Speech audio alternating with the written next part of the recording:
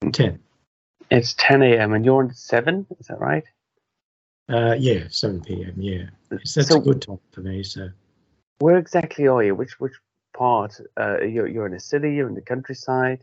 Yeah. I'm in a city. I'm in the national capital. Actually, it's 200 miles inland from Sydney. Okay. So okay. we operate on Sydney time. Okay. Eastern Standard. Yeah. So you're in London, I gather. Yeah, just outside. I mean, yeah, it's the same throughout. You've been to the UK a few times. I know it's the same deal. You can sort of skip too far and you miss it. I guess it's. What's the name of the place? I'm in a little suburb outside of London called Thames Ditton. So literally, I'm right next to the River Thames. I'm just about 100 yards over the Surrey border. Oh. So there we are, staring at London in the very near distance. It's a little quieter, so it feels, when in London terms, it's quiet compared to where I grew up. It's noisy, but I suppose there's only 20 or 30,000 people in my neighborhood. And that seems kind of quiet in London terms. Yeah, for Europe, it's quiet, isn't it? Yeah. Yeah, sounds really great. Yeah, I was over in the UK last in 2012, and my sister and I walked along the Thames, but that was only over near Windsor and so on, a day walk. Okay. It was, very nice, before all your great floods. Yeah, we do have those now and again. We're about 25 feet above the river on this side. So further down in Kingston, they definitely get them. I've seen the boats floating around along the promenade in the past. Yeah, but I guess it's just one of those things. The locks and the waterways seem to be doing, the barrages seem to be doing their work now. I don't normally do an introduction on this podcast. It's more of I described it as a low-tech, low-key, low-brow endeavor, an exercise in nepotism. Sure, yeah, talk to the people. And lowbrow. That's I thought I'd fit right in there.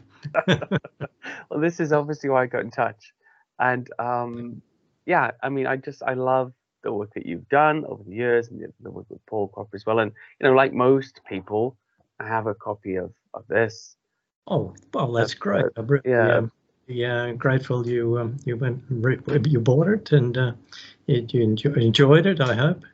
Well, I did, and I love the setup. I love the background, especially going back to the Aborigines and the colonial era.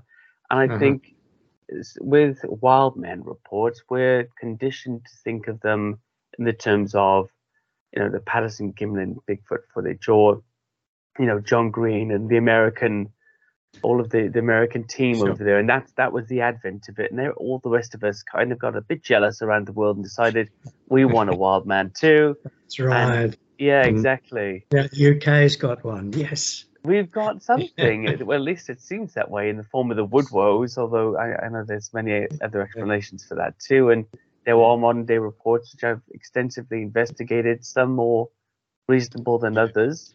Yeah. But with Australia... Oh, Australia, yeah, it goes right back. Yeah. So tell us a bit about that, about the origins of the Yowie.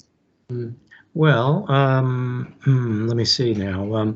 It seems that the Aborigines, at least of most Aboriginal people in Australia, most Aboriginal groups, firmly believed in the existence of big, hairy, ape-like creatures, although they didn't know anything about apes, of course. In the early British colonial days, the Aborigines had no knowledge of apes, but they described these 7-8 foot tall creatures, man-like, covered entirely with hair. The Aborigines then and still generally refer to the Yowies as men. They say they're ape-like men, whereas most non-Aboriginal people who see them refer to them as man-like apes. Uh-huh. So it's like just a slight different take on things. But yeah, the Aborigines have, oh God, scores of different names for them, because, as you probably know, there are at least 200 or 300 different Yes. language groups in Australia. So there's scores of different names, including Dooligal, that's in this area, Dooligal, or Wawi, which is rather like Yowie. But generally, when they're talking to Europeans or Aborigines of a different language group from their own, Aboriginal people will use the term hairy man. So I noticed that some of the translations of American Indian words for the Bigfoot translate as hairy man as well. Yeah. That's one of just many, many, many coincidences between the two different traditions in the two different continents. But yeah, in that book, the Yowie that you showed me just then, we had a chapter on Aboriginal beliefs, and in our new book we also cover Aboriginal beliefs. Incidentally, this will be the illustration we'll use on the cover of the new book. Oh wow! Hold that just a slightly bit higher. It's slightly kind of got it. Yeah. Oh, that looks great. Fantastic. It's a good one, isn't it? Yeah. The artist Barry Olive, he painted this years ago, and we paid him $500 for the rights to use it. So we were going to use it on the cover of the Yowie, our first Yowie book, but the American publisher didn't like it. So, but yeah, well, it'll be on this one. It's tough to get good artists, or it's tough to get good artists in this genre who aren't already illustrating somebody else's cryptid books, and that's the toughest bit, actually. Yeah. Hey, I must confess, I'm embarrassed. I haven't seen your book, and I've only seen pictures of the cover. Oh, yes. So how many books have you put out? Beasts of Britain? Beasts of Britain and Beasts of the World Volume 1. I finished it in January, published in January, sorry, and the audiobook's just about to come out. And it's one of 7 volumes. So Hairy Humanoids is the first one, and I think I chose the term humanoids instead of hominids or hominids or whatever, because it was quite an ambiguous, upright, hairy, cryptid book, and it went through various types, as well as wild man and man apes, and it's more of the relic apes. We also looked at things like little folk, like the Telma or the Junjadi, and upright monkeys and werewolf types, and the rest of it. So that's where I am at the moment. I'm writing volume 2, which is specifically about water monsters, all the various types. Oh yeah, fantastic. There's so much to choose from. You got a rich. It's hard to categorize. I mean, that one's even worse than the humanoids, of course, because that seems to fall into very few categories. But the water monsters, I mean, if you go from a kraken type to a sort of a giant seal or some strange cryptid seal like the Doaku, where are you? Where's the link? So. Yeah, I know. It is. Well, it's literally mind-boggling. Sometimes it almost makes your head spin. Yeah. But speaking of little hairy men, can you see my little assistant over there? Oh yes. Fantastic. Oh, it's a Junjadi. I'm interested in that, actually, the Junjadi. I know there are local names as well, but are they all? I know Gary Oper told me about the one in Nimbin, the Nimbinji, and I've also heard the term Junjari and etc. Are they all the same type of creature and description, or could they be varying types? Well, it seems like, broadly speaking, there's a core, a solid core to the many descriptions, and they're generally reasonably consistent. Something about the size of my little friend over there, about 3 to 4 feet tall. Wow. And man-like, well, bipedal and hair covered. They seem to get around in little groups, according to many reports, which is unusual with the Yowies. Yowies are almost invariably solitary, maybe in pairs. But yeah, the little Jundity here. Say hello to Andy. Yeah. Yeah. Love it. I was going to pinch what's his name, the line from Austin Powers. You know, I call him Mini. He's got a mini-me. It's it's funny because many of the descriptions of the smaller types to me, the Janjadi, it's a universal, as you said, it's a universal name, seem more ape-like than some of the wild man types of Yowie. I'm interested in that as well. Is there, like the Bigfoot, is there a man ape type of Yowie and more of a wild man type similar to the European woodwoes or the Almasti? I hear descriptions that seem to, especially in height and facial features, seem to vary between those other types. Yeah, look, honestly, it is very confusing sometimes. The most witness descriptions of Yowies conform pretty well to, you know, what you'd expect. You know, the classic Bigfoot, Sasquatch. Okay. A face that's ape-like but more human-like than most apes, with a black or brown or grey dark skin, and very, very long arms, you know, down to the knee or below, very, very wide shoulders, and maybe a sort of slightly hunched aspect, flat face. But as you say, some reports, annoyingly enough, describe something with quite a human-like face, much more human-like than ape-like, and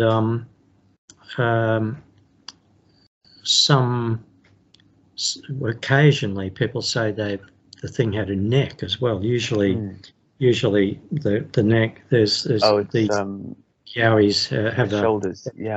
Head goes straight into the shoulders, but occasionally they say they see a neck. Incidentally, with the Jungidi, they often say it has a neck. Oh. So okay. And with the Aborigines, many of them say that the Jungidis have sort of magical powers, and some say that they can, the clever men or shamans can speak to them, and so they're a bit like the fairies of Great Britain, except they're covered with hair. Yeah. So they often Aboriginal people often ascribe sort of magical powers to the Jungidi. They sometimes do to the Yowie as well. So are these magical powers more to do with their ability to disappear, or are they more supernatural in nature?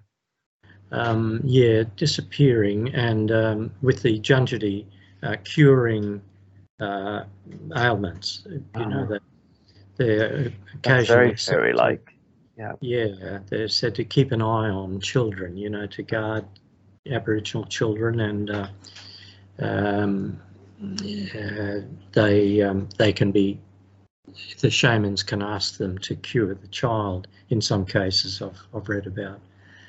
So it's it's confusing, and it's difficult with the Aboriginal beliefs too, because often Aboriginal people don't want to talk to outsiders about the Jungidis or the big hairy guys. Is it a kind of bad luck superstition?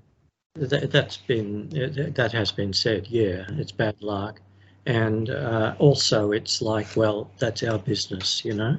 You've Okay. stolen everything else. You've got enough, basically. Yeah, We're not giving you the yeah, legends as well. yeah, Yeah, yeah, yeah, no, I yeah. get that. Some American Canadian Indians have said the same thing. Yeah, I think some of the different North American tribes get into trouble for talking too much sometimes. I mean, individuals often Mhm. get a bad name among Yeah. the tribe for, I suppose it's perceived as seeking fortune out of the private histories and legends Mm. of their people. And I understand that. I'm in one way, I have a modernist sort of perspective about it, not a typical one. I think in sort of European and European colonial sort of society, the offshoots of that, Australia and United States and New Zealand, we sort of fetishize the original peoples, First Nations peoples, in a weird way, where we're kind of, oh yeah, that's your thing and it's private. We understand that you don't want to share that. And in my view, I'm just kind of, we're all part of the world now. You know Yeah. everything about us. We sort of know everything about you.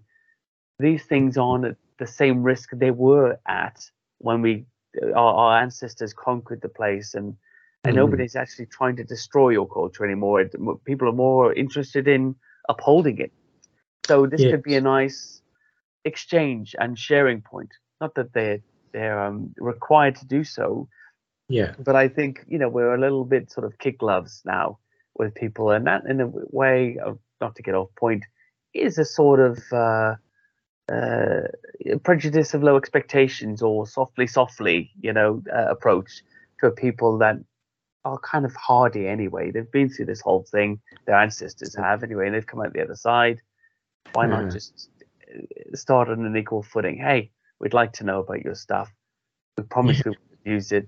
Could you Yeah. share a bit of information? Yeah. That's my approach. I'm not sure if it's successful, but Yeah, you well, know, yeah, that would be a reasonable attitude. I think that's about yeah, my attitude. But yeah. yeah, yeah, I try to be very cautious though when I'm approaching Respectful. Aboriginal people Yeah. about. And of course, in North America, particularly in the States, uh, Native Americans have to be careful that if they say, "Oh yes, they do exist and they live on that mountain over there," Yeah.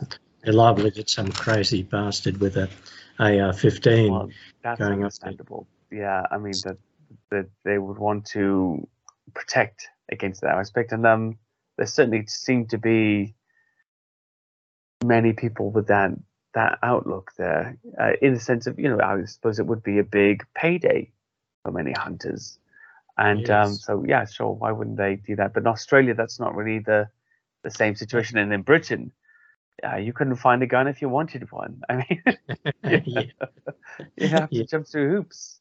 yeah. Um, yeah, yeah, But in any case, I've got to the stage where I don't know where you stand on the yeah. flesh and blood school and the paranormal school, Oh but yeah, yeah. I've got to the stage years ago that I think there's something distinctly uncanny about Uh-huh. these creatures, and I don't think you can kill them. Honestly, I That's think interesting. yeah, the number of people I've spoken to who've shot them in the Yeah. back, and they haven't fallen over, Oh, barely reacted, and in the States, of course, even 40 years ago when I was first over there chasing Sasquatches, John Green had records of 80 shootings, oh. and God knows how many there are now. Um, so 80 shootings, the things are just, where are the Wow. bodies? They're not there. And there are many other reasons to suspect that these things are not really, I mean, they're real. People Yeah. have real experiences, and the things leave footprints, they kill animals, Mm. they smash trees, but they just can't be brought down, and Oh. they can't be properly photographed. Um, they they should have been run over by hundreds of trucks and cars by now. Mm. They That haven't. hasn't. So Is that to do with this? Sorry to interrupt. Tony, is that to do with yeah, this? This sort of super physical ability that they exhibit a lot of times. I wonder, you say about the shooting they're being unaffected by it, dense musculature perhaps, matched with a supreme physique, and could that be the outcome, or is it statistically impossible that we shouldn't have seen road kills and them being brought down by hunters and the like? Well, it's statistically, it's just so incredibly unlikely that they would have survived. I mean, I know of people who have shot bears dead with 22 caliber rifles. Yeah. Any number of human beings have been accidentally killed with air rifles. And I've spoken to people who've shot. A ranger in Malaysia assured me that a friend of his accidentally killed an elephant with a 22 caliber rifle. Wow. Shot it right in the middle of its forehead. Yeah. He was trying to just drive it out of someone's crops, and it just collapsed like a pack of cards. So, it's just impossible that they should have avoided being killed. But that's very interesting. The clincher is, here in Australia, we undeniably had Yowie reports going way, way back before anyone ever heard of the American Sasquatch. We have a body of Aboriginal law detailing encounters with these Yowies. And the physical description of Yowies matches very, very closely to the physical description of the Sasquatches and Bigfoot. And their behaviour too is, in most respects, almost all respects, just identical. Wow. So it's absolutely beyond reason that we could have thousands of man-like apes running around in sheer, unphotographable, unkillable, and in all over North America, in every state. Yeah. There's thousands more in that nest of gun-owning crazies. I mean, it's just insane. It can't be. Yet the people who see these things are undeniably, they have a real experience. And the tree breaks are real. Yeah. The footprints are real. The animals with their heads ripped off are real. Yeah, well, I was going to say. What's going on? Yeah. Let me ask you this question, actually, in relation to that. I spoke to somebody about this recently in regards to the human mind. Being an exploring and a conquering mind often creates paranormal explanations for failure to understand. Now, what I mean by that, or failure to capture and conquer, I often wonder when I look at some of the paranormal arguments for Sasquatch and Nessie, even, is this because we can't comprehend that there's something we can't sort of beat in a game of hide and seek, of go find, and we're like, well, it must be. I was in the woods, I saw the creature, it disappeared, it vanished into thin air, whereas perhaps for a creature like that, who knows every leaf and every branch and tree in the same way we know our living room, our neighborhood, the ability to duck out of sight in an environment that you understand fully is intrinsic to being in that position, but one that we can't perhaps understand. Similarly with the game cams, it's got camo on it, it's a camouflage game cam. How are they spotting this thing? And of course, if somebody stuck I don't know, a camera disguised as a book on your bookshelf, you'd get it, you'd see it, you say, okay, this is something's odd here in my house, something's out of place. What's that? That's not fooling anybody. And I just wonder, is it to do with our perception sometimes of how we would operate in that environment and how we should be able to discover the natural world? Well, yes. Well, I mean, we've toyed with ideas like that. We've, been all over those sort of explanations over the years, and maybe that's the way it is. But I mean, well, there are many other things, like the way their eyes evidently glow illumination. Yeah. when there's no torch to reflect, and the way they appear to be able to mess with people's heads, infuse the people with sort of absolutely incapacitating fear. Yeah. It's that's common in North America as in Australia. Yeah. We Paul and I call it the nameless dread. Have you ever felt that, Tony, whilst you've been out in the bush? If I have, it's been a pretty mild dose.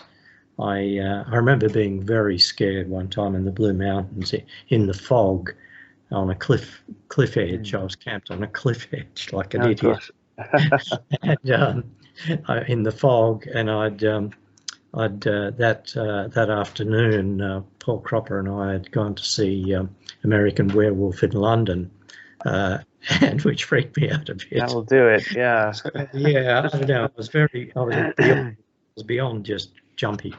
And in the USA one time in Washington at the Lummi Indian Reservation, I was walking around in the afternoon, actually, not in the dark, through some fairly thick scrub near the dump, the village dump, where a couple of native policemen had seen a Sasquatch just a week earlier.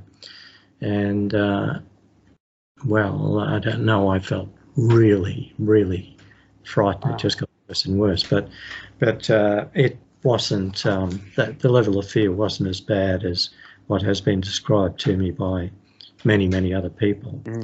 So some of our witnesses, even years later, decades later, they start crying when they're talking about this. Like a PTSD or something like that. And they get the goosebumps and everything. Yeah, the hair standing up on the back of their neck. Sometimes. Do you have any scientific theories on what that might be? If it's a natural ability, like infrasound, people talk about sometimes, and things like that. Yeah. We went over infrasound. I think we devoted half a page or something to it in the Yowie. But that's interesting. Infrasound is very interesting, and maybe that's the way they do it. But it. Sorry, I'm jumping ahead, eager to ask you questions, and I'm not letting you get finished. I apologise, but no, it's all right. I'm a bit tired tonight. No, you're fine. If it helps, I was up all night with the kids. Jump in if I start wandering. I mean, you're absolutely fine. It's just this is. Now, I know Australians are reasonably polite, but obviously British people, it's almost like a game of chess sometimes. And we often polite checkmate each other and other people in an inescapable situation. Do you? No, do you? I was just going to ask I love that show, by the way. I was going to ask in reference to the infrasound and other things like that, and I know I've heard some reports, but is the terrible skunk-like smell, is that also attributed to the Yowie? And do people often smell it before they have their sighting? Does it come first or after the sighting, almost as a deterrent not to follow? It's usually, I suppose, before, sometimes during, and sometimes afterwards. They in the same area, they smell it. But sometimes during the event. You remember that case of the what's his name? The ranger who you may remember. What page is that? I'm just trying to. There's a good illustration. Where the heck is it?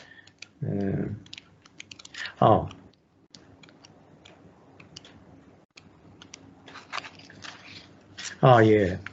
Remember the ranger, Percy Window? Oh yes. Strange name, but that was his name, Percy Window. He's a veteran, senior ranger, and he stood face to face with a creature very much like this illustration for several minutes, and he was petrified with fear, and he had an axe in his hand, but he was so petrified that he couldn't. He soiled himself. He couldn't even raise the axe. Wow. And eventually, there was this smell, he said, that made him vomit. The smell was so bad, just emanating from this thing. Suddenly, the air was filled with this stench.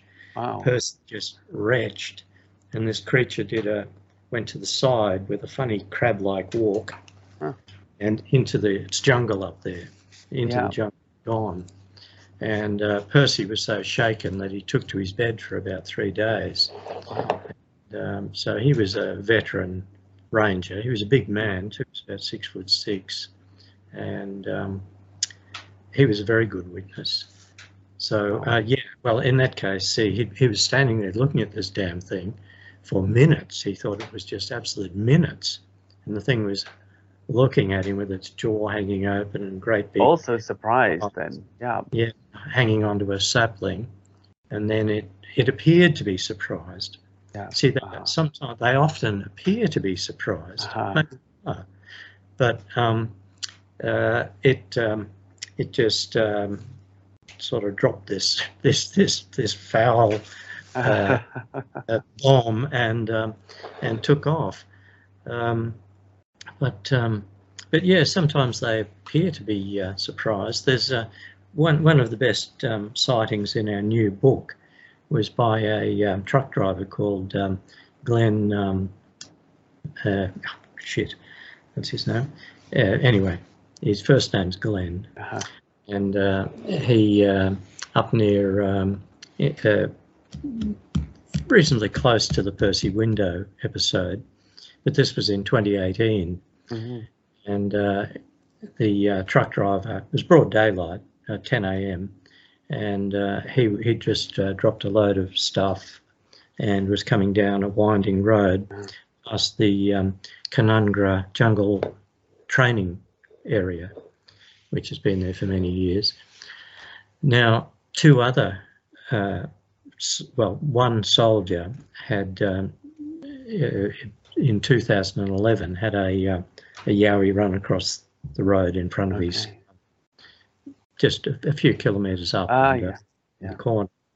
And I think about a year, maybe two, before Glenn's experience, another truck driver who he didn't know saw a Yowie on the same stretch of road, like possibly within 50 metres of where Glenn's experience occurred. So on that occasion, it just ran across the road, and the guy freaked.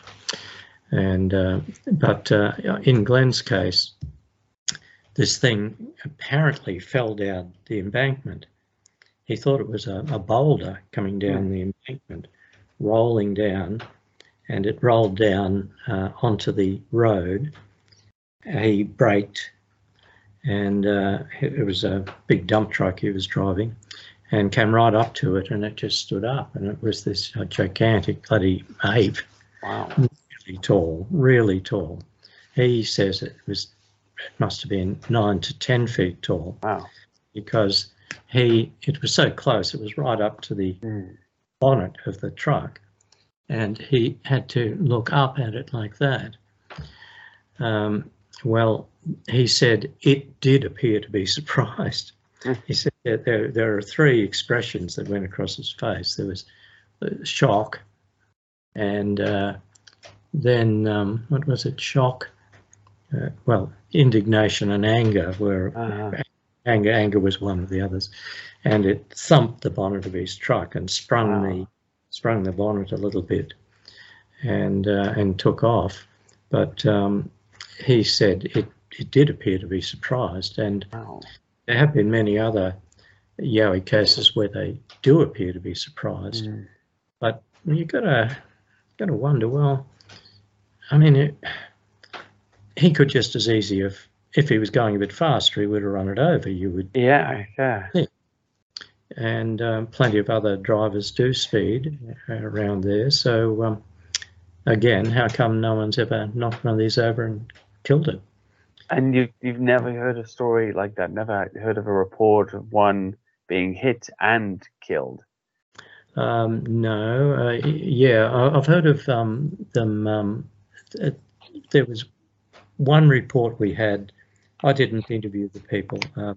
They told our friend Dean Harrison, I think it was, that they saw something lying beside the road that looked like a big bear or something like that. But they drove on, Yeah. Then I think, oh yes, in the quite close to where Glenn, the truck driver, had his experience, there was the case that we're recorded in here where a young lad driving too fast at night in his new car had collided with a Yowie. But if he hurt it, it got up and ran away pretty quick. That was the one where Dean Harrison went and interviewed the kid the following day, photographed the car. I love that sighting. I just think the book, by the way, the previous book, and I will be buying the new one, is just full of all the things I love. There's a history, there's the witness statements are the most important of all, of course. Yeah. That's always the point. And although people, from a scientific point of view, say, well, that's soft evidence. Yeah. Actually, within our society, witness testimony makes up so much of what we consider to be absolutely valid evidence. You can be convicted on such in many cases. Yes. Especially with corroboration, and my favorite, the antagonistic witness, the unwilling, uninterested witness who can't unsee what they've seen. One thing, just finally on the hour, that struck me a little bit when you said about the road sightings and the surprises. I'm wondering, are most of the sightings road sightings? And is there a reason for this? Is it just because that's when they're, I suppose, mostly out of the scrub for a moment and probably don't know to judge the speed of traffic as an animal? Or do you think in some way there's some sort of exhibitive behavior taking place? And you seem to implicate it slightly there that they are, almost seeking attention from that encounter, or at least confrontation. Yeah, well, I don't know. I mean, years ago we thought, well, okay, most of the sightings of wildlife by ordinary civilian people in Australia take place on the road. Because you're zooming along, you might take them by surprise. And at night, of course, you've got powerful headlights that dazzle the animals. So I think most ordinary people in Australia are more likely to see animals by the road or on the road than elsewhere, apart from common animals like kangaroos. You can see hundreds of them in the fields here and there.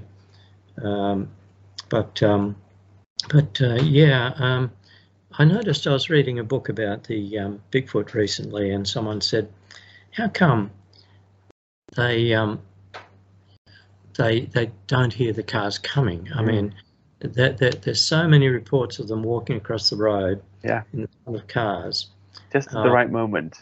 Yeah. But then again, one of a sighting in my own area here, between here and the coast, between Canberra and the far south coast of New South Wales, on Clyde Mountain, there was a couple who were driving down Clyde Mountain, stopped to check the trailer they were pulling, and then noticed a Yowie walking across the road behind their car, 100 metres back up. And they immediately thought, it was waiting for us to go past, and it didn't expect us to stop. and it started to go across the road, and then thought, oh, bugger it, I'll just keep going. So there's numerous cases like that.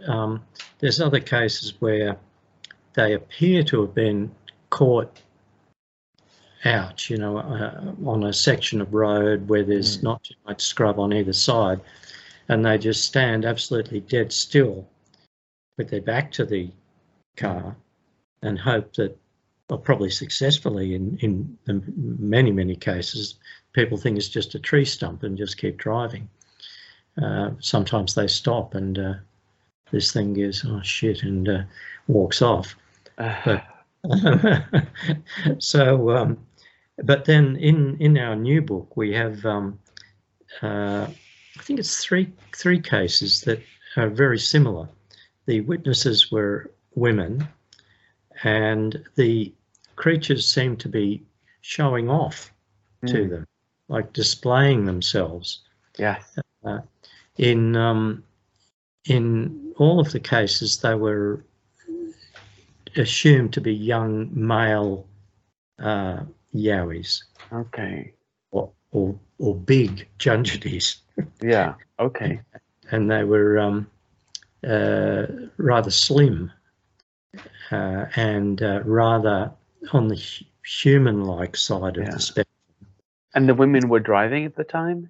No. One woman and her daughter were riding horses, and they came up on one side of a ridge and straight into an open paddock, and this thing was just standing there, and it was had reddish hair all over it, like a red setter, they said. But very nice, well kept. They kept saying, what a wonderful, beautiful looking creature. And it was very slim, only about 5 feet tall. And it looked at them and then ran off. But it didn't run away. It ran away, but in big zigzags. And they both had the impression that it was showing off. And it was very, very athletic. None of this stomping, great big hulk. Smooth and sleek and agile. Yeah, and another odd thing was their horses weren't freaked out, and they were able to encourage their horses to follow this thing. They got to they were always within about 40 meters of it, and then it gets funny, paranormal, you know, cue the ning nong music. This was a bare paddock. There was some hundreds of meters away, there was heavy scrub. It was a bare paddock apart from a small grove of saplings, stringy bark saplings they're called, about 20 centimeters in diameter, and straight and bunched together. And the mother said this grove would have in size been only the size of a small living room. So this thing went zigzag into the saplings. They rode up immediately and went in. The thing wasn't there. And Paul Cropper was interviewing the lady, and he said, "What do you mean vanished?" She said, "Vanished." And she said, I don't know. It just vanished. There was no hole in the ground. None of these trees were big enough individually to hide the thing. It was hundreds of meters from the scrub. It was gone. Another similar event happened at northern New South Wales with a very big Yowie. A man and his wife saw this thing go hurtling down their paddock and behind a large tree. And the man went down there and the bloody thing wasn't there. He rationalised it by thinking, well, there were other trees sort of behind that one. Because it used the angle of the tree to in line. But he said, I don't know. He said, I was certain it was behind this tree. It must have been, but no. I mean, these are the stories. These are the things that I think allow us to entertain that paranormal side, and yet in behavior, in predation, in interaction and physical sign, we still see an animal that seems to live in a natural environment, and that's it's a strange thing. I often wonder, looking back into history, those first people that observed an octopus camouflage itself to a rock, or a chameleon, or the people that first observed that behavior without scientific understanding, would they have considered that a magical power? And are we looking at something similar right now with this creature? Maybe I don't think so, but maybe look. I mean, you're only half my age yet, so yeah. You're what are you in your early 40s? Are you or 46? Yeah. 46. Yeah. Oh well, you may well be right, and before you. Before many years go by, you or somebody else might capture one of these things on film, or find a rotting body of a Sasquatch, but I don't think so.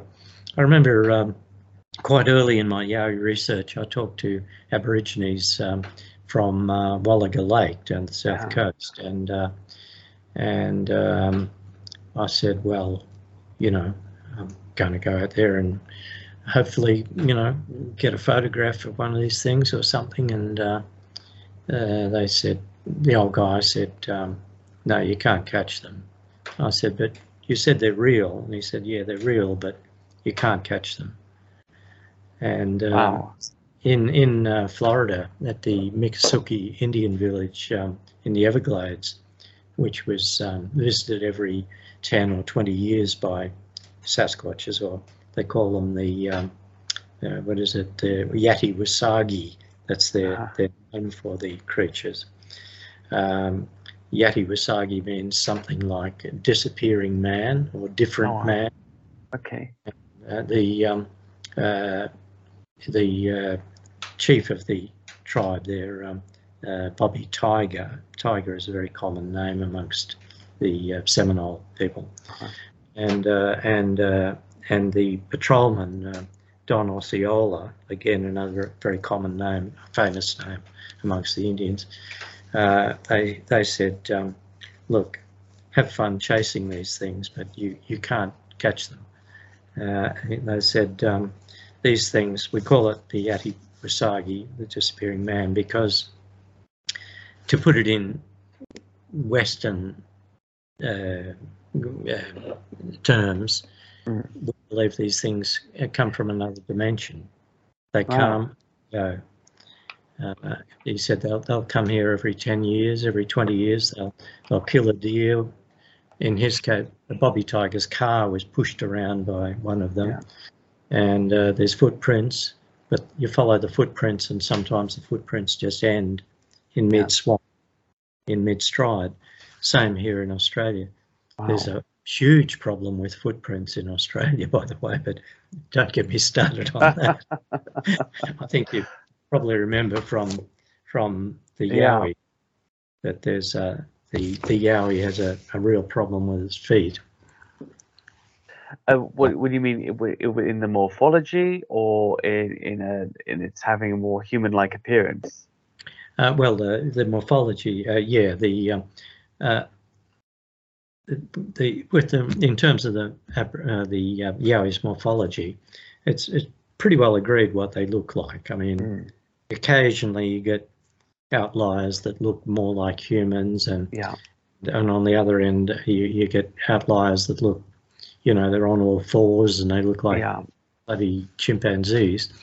But generally speaking, we've got a pretty good description of the average Yowie from the top of its cone-like head down to its vanishing neck, and long arms, long legs like a man.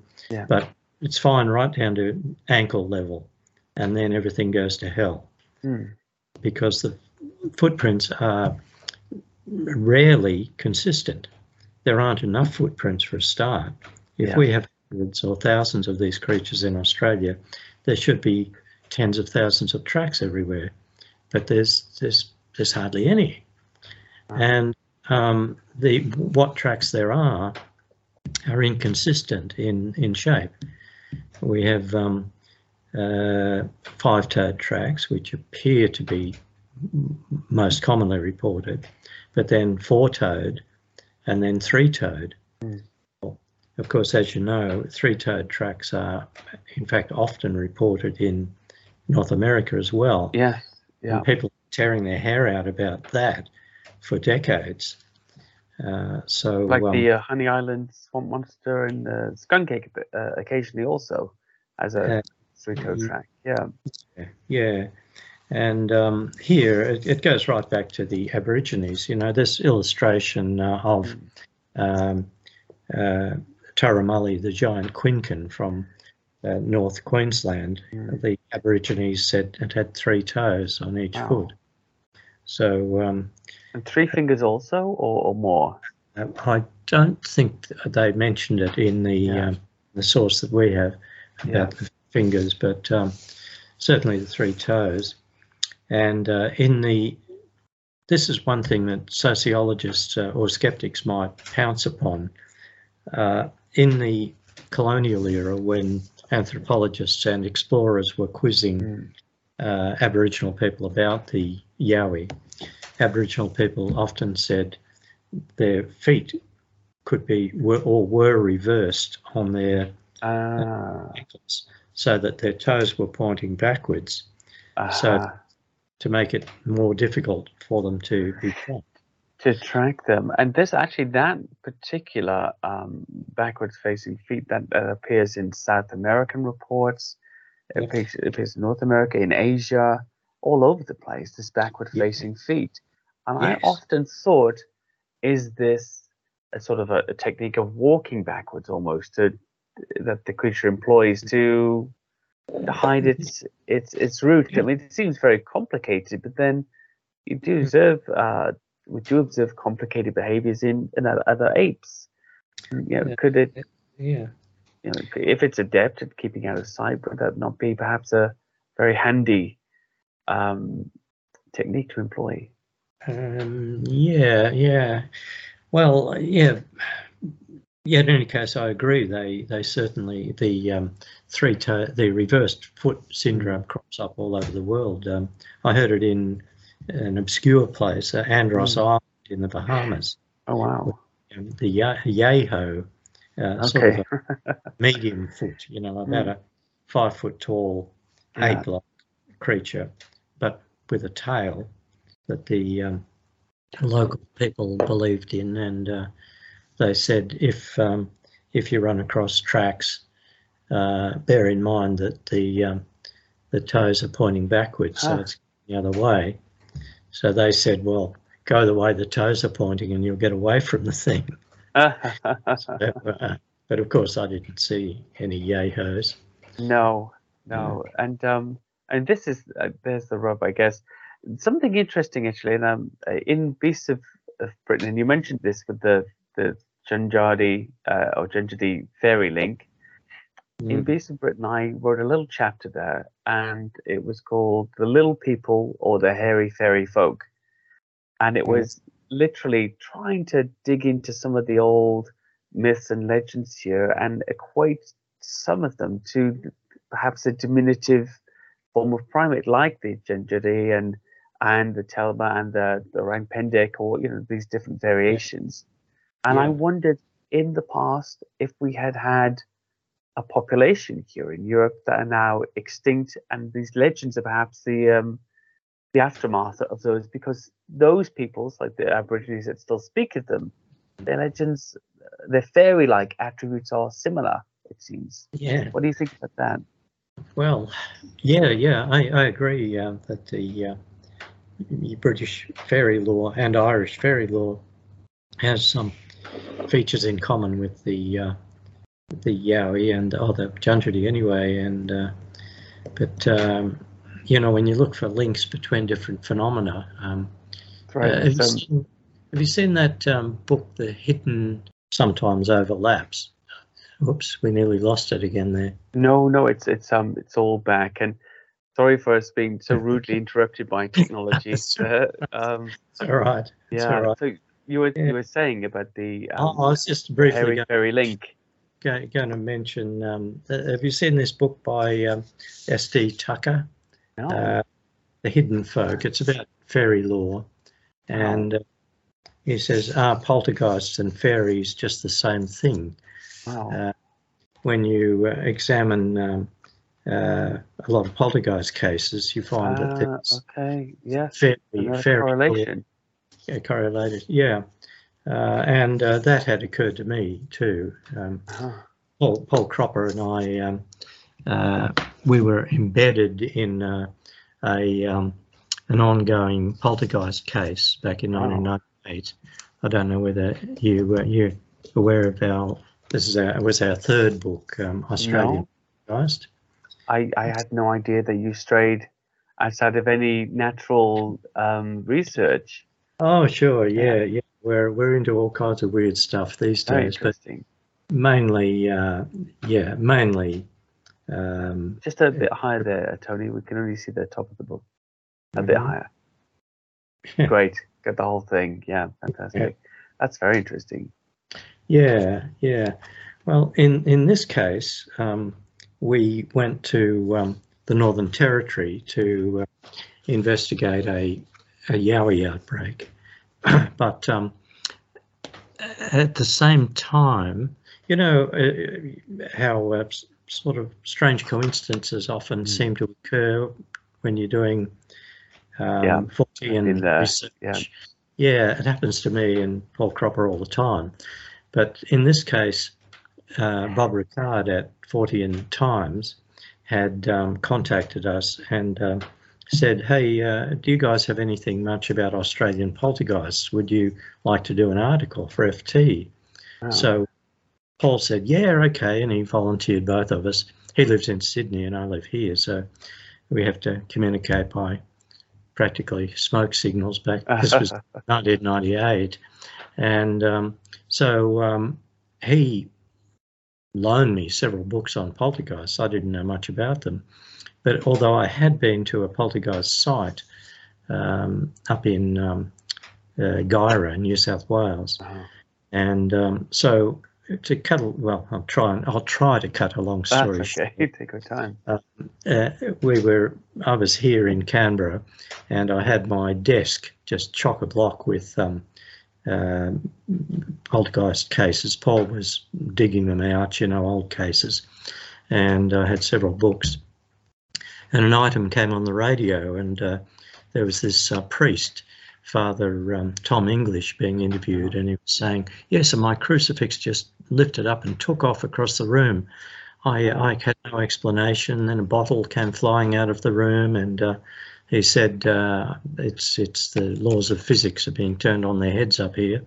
And it was from Humpty Doo, Northern Territory, which is just around the corner from the place where Paul Cropper and I were going to investigate the ongoing Yowie case. So I thought, now this is strange. I mean, Australia is a bloody big place, and these two things were going on at the same time. So we thought, well, we've definitely got to get up there now. So we went up there and we stayed,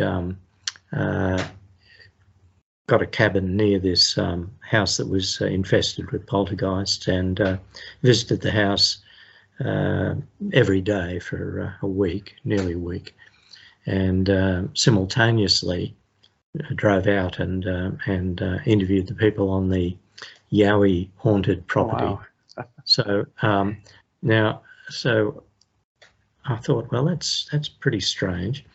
And then so I started to look for Yowie/poltergeist connections, and found them.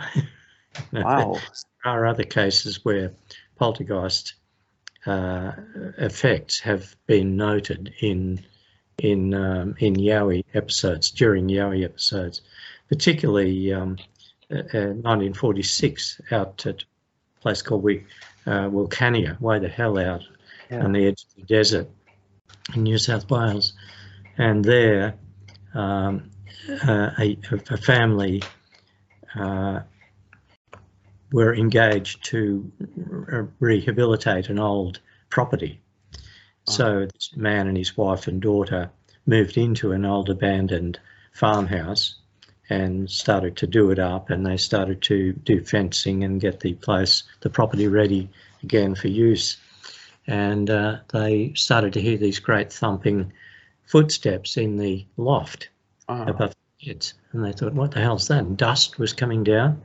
And the guy got a step ladder and went up and had a look. Nothing up there. Nothing there. An act of bravery in itself. Yep. Yeah, sure. And then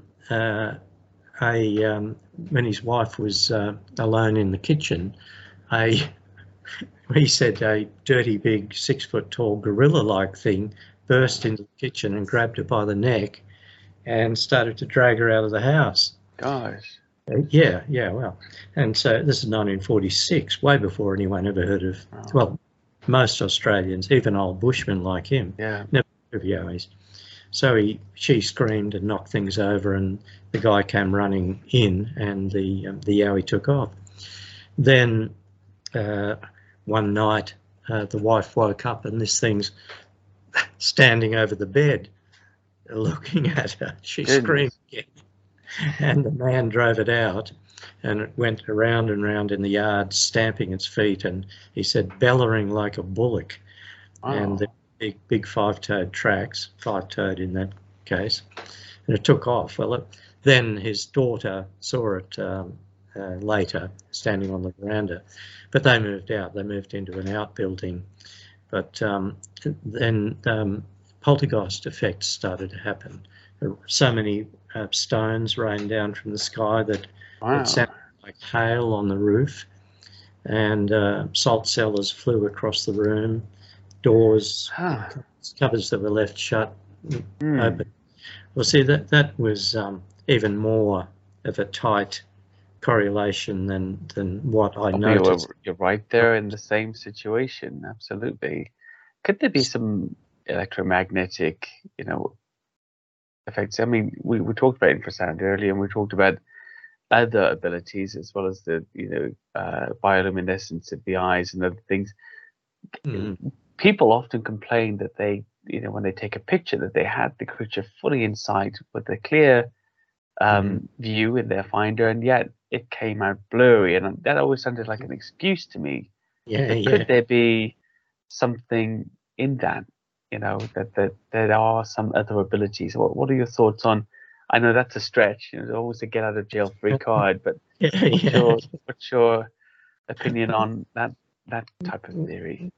Well, I just know that people say their cameras malfunction, as they do at Loch Ness and other monster-infested lakes. They just seem to malfunction.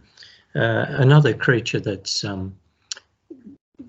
has a great deal in common with Yowies and lake monsters is the elusive black panther. Now, I've run into these stories all over the world, and they're almost always in areas where big hairy men have been reported, or lake monsters. And now I'll spoil the story by saying I think I saw one myself. It wasn't a very good sighting. Oh, wow. That was unrelated to Yowies or lake monsters, but it may have been what got me started on all this.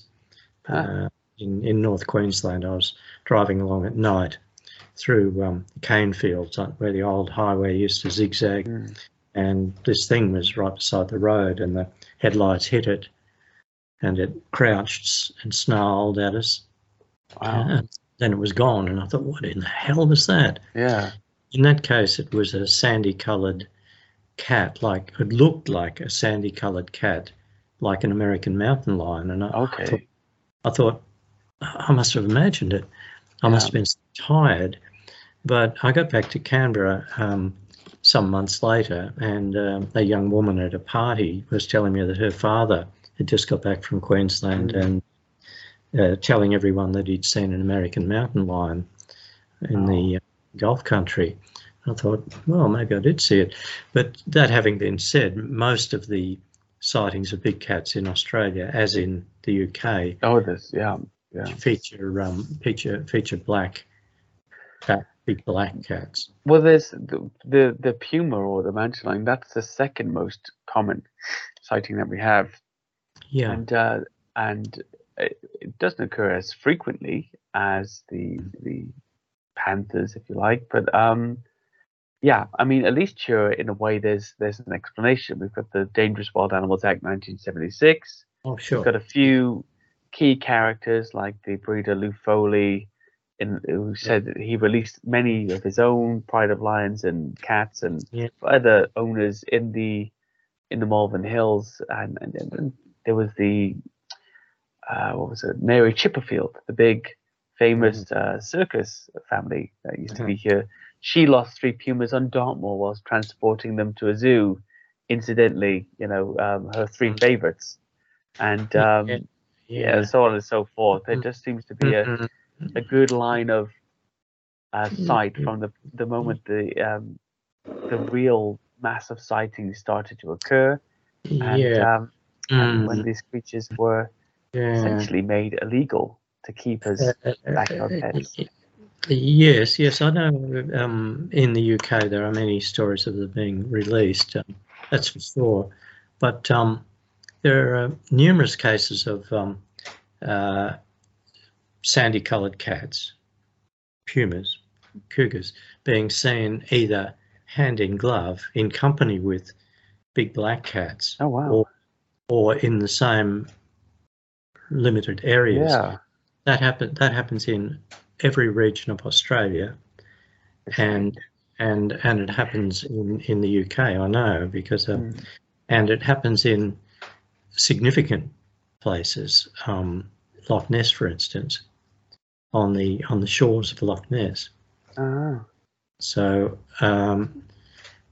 but again, it's like, how I was saying, one reason I think that the big hairy men can't really be ordinary animals.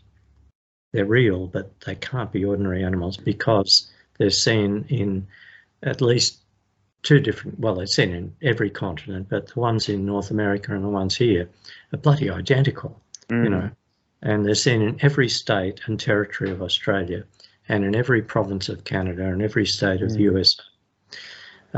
It's the same in a way with the black panthers. They're seen in every state and territory of Australia, including on some islands. They're seen all over the UK, everywhere. Yeah, literally everywhere. And they're seen all over North America. Now, the problem there is when I've spoken to people who've seen black panthers in North America, they say, "Oh yeah, well, I saw a black puma. What's so strange about that?" Yeah, well, it's impossible, allegedly. Yeah. Yes, there's no such thing. If there is such a thing as a black puma, then it would be a one-off, and it would be a 1 in a million event. Absolutely. Yeah. Whereas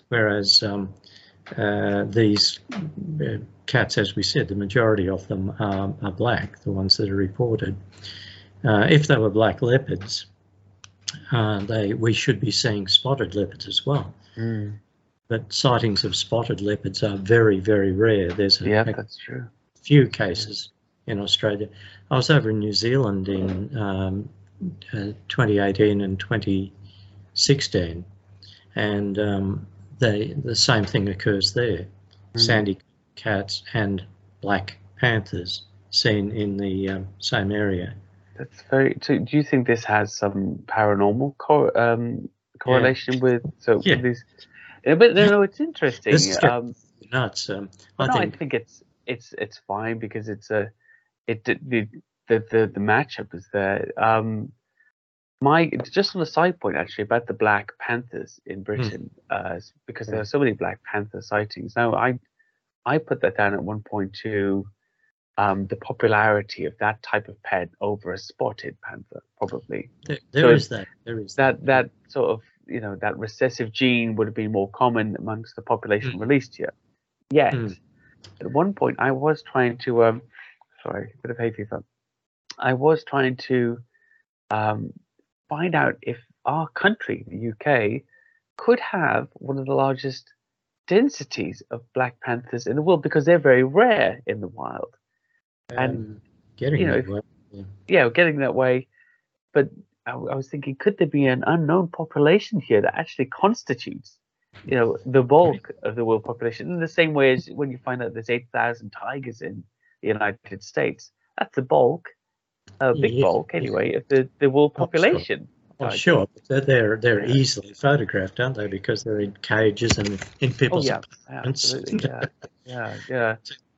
But these things, one thing that there are many things that the black panthers have in common with the big hairy men, and one thing is their damned elusiveness in several different countries,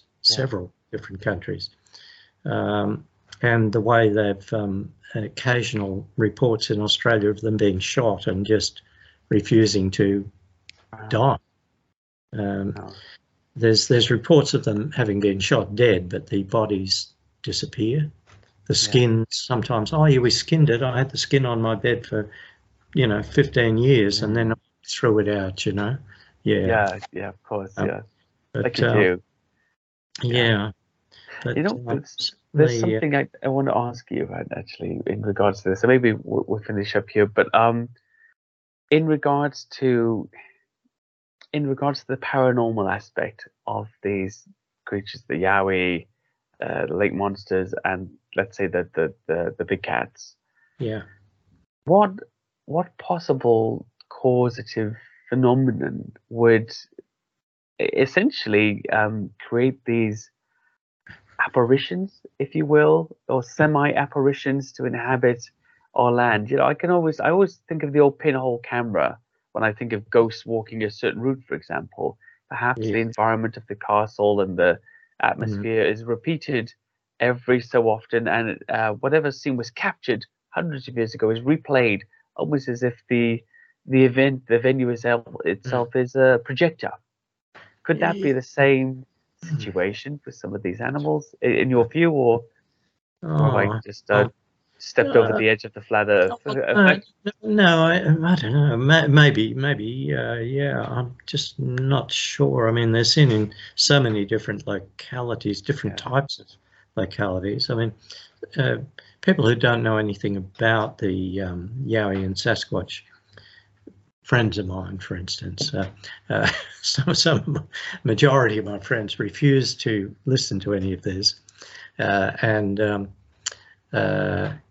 but people who are a bit skeptical about Yowies, they say, oh yeah, well, these things, yeah, of course they're seen at night, from speeding cars, and naturally, there are shadows, and people get confused, and of course at night, you can, if you're tired, you can hallucinate. But 50% of our sightings are in broad daylight, and about 1/3 of the sightings feature more than one witness. And some of the sightings are up close and personal in broad daylight. So I figured where I'm going with this. Well, I think you were just talking about the I suppose the reality of it really is a phenomenon, as opposed to just a paranormal apparition or a replay of events. Yeah. It is a phenomenon. It's definitely not just hallucinations. Absolutely, I think you'd agree there. It's just not. Absolutely, yeah. I just talk to too many people that essentially don't want to see what they've seen, but they're in that inescapable position, regardless of how it might affect them adversely, societally, with friendships, even with careers. Occasionally, they can't refuse the reality of their experience. They say, well, I don't care what happens. I know what I saw. Yeah. I can't step away from that. And yet, before that, if you look into their history, there was really nothing to show an interest in this. Or as they used to say, that finding Bigfoot, show Bigfoot on the brain. There's no Bigfoot on the brain in the past. And at this juncture now, because nothing really good happens to you when you go public with a sighting, can be detrimental. this period, they wish they hadn't seen it, but they can't, they can't deny the reality of their situation, or their experience. And that to me is very interesting. When I find those witnesses, I'm intrigued. I almost, sort of file and catalog them and keep them close. But they're out there, and there is so much in the world that is still yet to be discovered. And we make discoveries every year of new animals that it would seem plausible in a way that there is something else to find. Well, these are big animals, though. These are big. I mean, the cryptozoologists do say, "Oh, yeah, we're discovering new animals." Newts and things. Occasionally, a biggie like megamouth shark. That's what 30 years ago now. But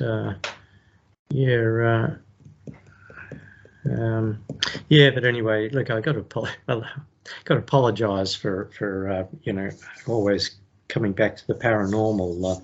Paul Cropper, when I told him I was going to do a Skype interview, he said, "For God's sake, don't go all paranormal on the guy." Go. Sorry. But it just really, that is the case, I think. But Paul was very reluctant to go down the paranormal road with me until just a few years ago now. He was still, when we put this book out, he was still saying, "No, they must be real because, of case number so and so. Look at that. There were 3 people and this damn thing was right in front of them. There were footprints. There was twisted trees. The horses all freaked out. The dogs freaked out. So I mean, if they're hallucinations, why should the dog share the hallucination with you?" But now he's finally come around. I browbeat him into accepting that there's something pretty damn strange about it. That's fine. I think maybe the question is, can a paranormal entity be a physical entity as well? And if yes, then there's no problem with the theory. Really, perhaps it's the perception of how paranormal is immaterial in our minds. Perhaps paranormal doesn't have to be immaterial, and that's the crux of our definition. The flesh and blood say no, it's material. The paranormal say it's immaterial. But could it be paranormal yet material? And that's the well, they're certainly, when they're here, they're solid enough. That's for sure. They appear to be able to just disappear like that. It's very perplexing. Yes.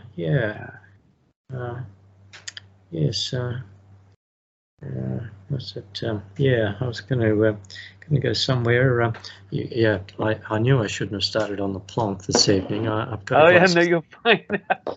What are you drinking?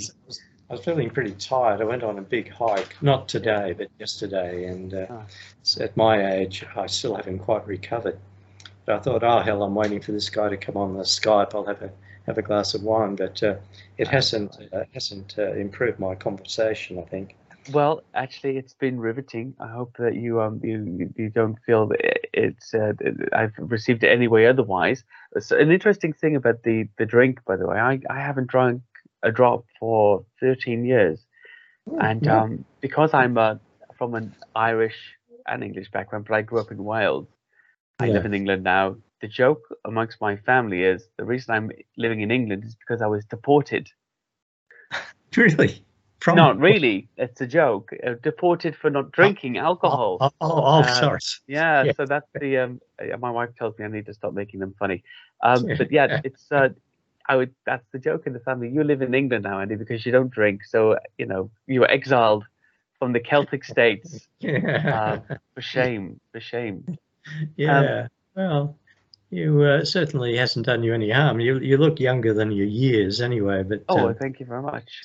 Thank you very much. It's it might be the British climate too. Here we get absolutely hammered by the sun. This is my suntan, believe it or not, Tony, and I'm not even joking. It's that Celtic pale is it takes some time to bronze off.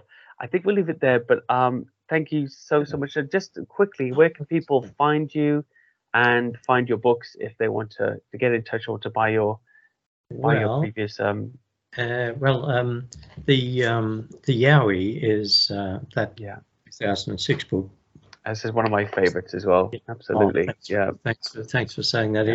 Yeah. Well, that's available on Amazon, of course. And I believe Australian Poltergeist you can still get through Amazon. Fantastic.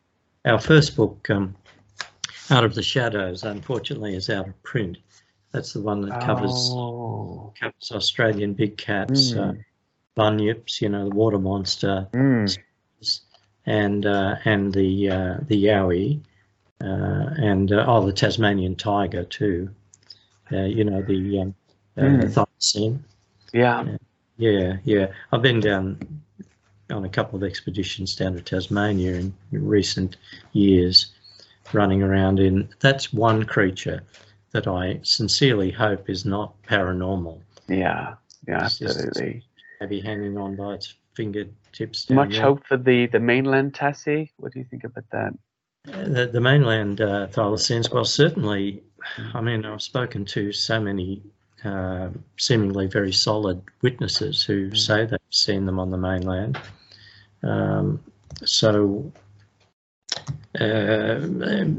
There's some suggestion that they may have been reintroduced to the mainland from Tasmania in the early 1900s, because there was some wealthy landowners down at Wilson's Promontory in Victoria who acclimatised some Tasmanian creatures into Victoria, and about 4 Tasmanian devils have been run over and killed in Australia, 2 of them in Victoria. So, I mean, if I was a wealthy landowner and I wanted to ensure the survival of rare Tasmanian creatures, the first one I would go for would be the Tasmanian tiger, and there were, many still alive in the very early 1900s. So I don't know, but certainly Wilson's Promontory and that part of Victoria is rich in Tasmanian tiger sightings. But again, nobody seems to run them over on the road. They run over everything. Well, that is a thought. Perhaps a little more sort of inland. Well, it's a favourite in our house with my 2 young daughters, and they've got some of the figurines of them. And the older one is a bit of an artist. Is always drawing pictures of Benjamin, the last Tassie from Hobart Zoo, and sad. Yeah, talking about could they still be real? And she's more skeptical. The younger one thinks it's all still real. So this, yeah, I don't know. Well, the last time I was down there was 2015, and I was sort of just trying to hang on to the hope that they might be there. Yeah. Certainly, it's not difficult to find people who say they've seen them. Yeah. But it must be what would you call it? A functionally extinct creature, even if still existing in pockets within the mainland. Yeah, there'd be very, very few of them. But Nick Mooney, the ranger, he's now retired, who was his job was to follow up every thylacine report for really decades. And for a long time, he was very skeptical. After about the early 80s, he thought, no, there's no chance. Okay. But, when I spoke to him in 2015, he said, well, there's a few reports that I just can't explain away, can't shake them. And he said, look, there is a chance, there might be a few pods of them in a couple of areas. Whereas in the colonial era, they were relatively easy to catch and kill. So maybe the cautious ones, the shy ones, withdrew to the really dense bush and schooled their children or offspring into also being very shy of humans. So hopefully that's the case. But then again, some of the people I spoke to said they saw them way over in eastern Tasmania, crossing the road, you know, like Sasquatch. So if they're there, I hope one isn't run over, but I hope someone with a dash cam gets some. Yeah, I mean, that's the hope these days, that everybody's got a dash cam. And if these road sightings of all types of things, the Sasquatch and other things in the Yowie, are as common as we think, then the age of the dash cam should hopefully add something to that. And if it doesn't, I think your theory would have more weight, really, because we've got so many road sightings, and you would expect the dash cam captures to increase over time. Yes, and yes, yet that doesn't seem to be the case yet either. Certainly, I have my dash cam going all the time. I mean, in Tasmania, I had 2 dash cams pointing forward and 2 pointing to the side. But well, yeah, if you have a bump, you know, they'll certainly know who did it. But, yeah, but that fellow Glenn Kilmartin, that's his name, the truck driver who had the great big Yowie thump the front of his car and just glared amazing. Yeah. He said he said it was a real shame that day he wasn't driving his own truck. For once, his truck was in the workshop, and he said, I've got a dash cam in my own truck. This truck I borrowed has no dash cam. It's always like that. Yeah, and I thought, I didn't say, well, Glenn, you know why you saw it, because you didn't have a camera. Yeah, well, perhaps. Yeah. Well, the coincidental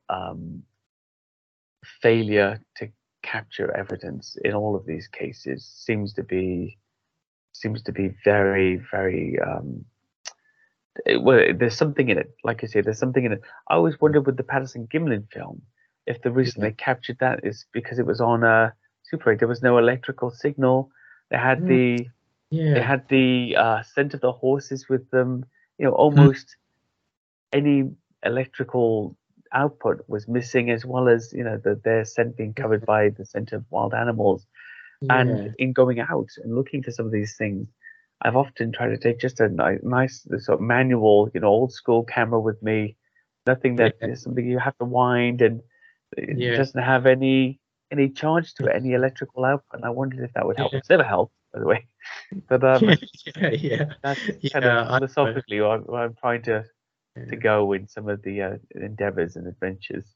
Yeah. I don't know. I walked around North America for a full year with a Nikon EL2 around my neck, and I always had my thumb on the. I was right there. I saw nothing, but I used to refer to it as my Sasquatch repellent camera. Let's hope it works on bears and other things too. Charlie, I'm gonna hop off, and thank you so very, very much for spending so much time with me, especially post hike. And I'll post this in a few days. And anybody who's watching, there'll be links to Tony's books and where you can find him and everything else. Tony Healy, thank you so much. Thank you, Doug. Thanks, Andy. Yeah. Cheers, mate.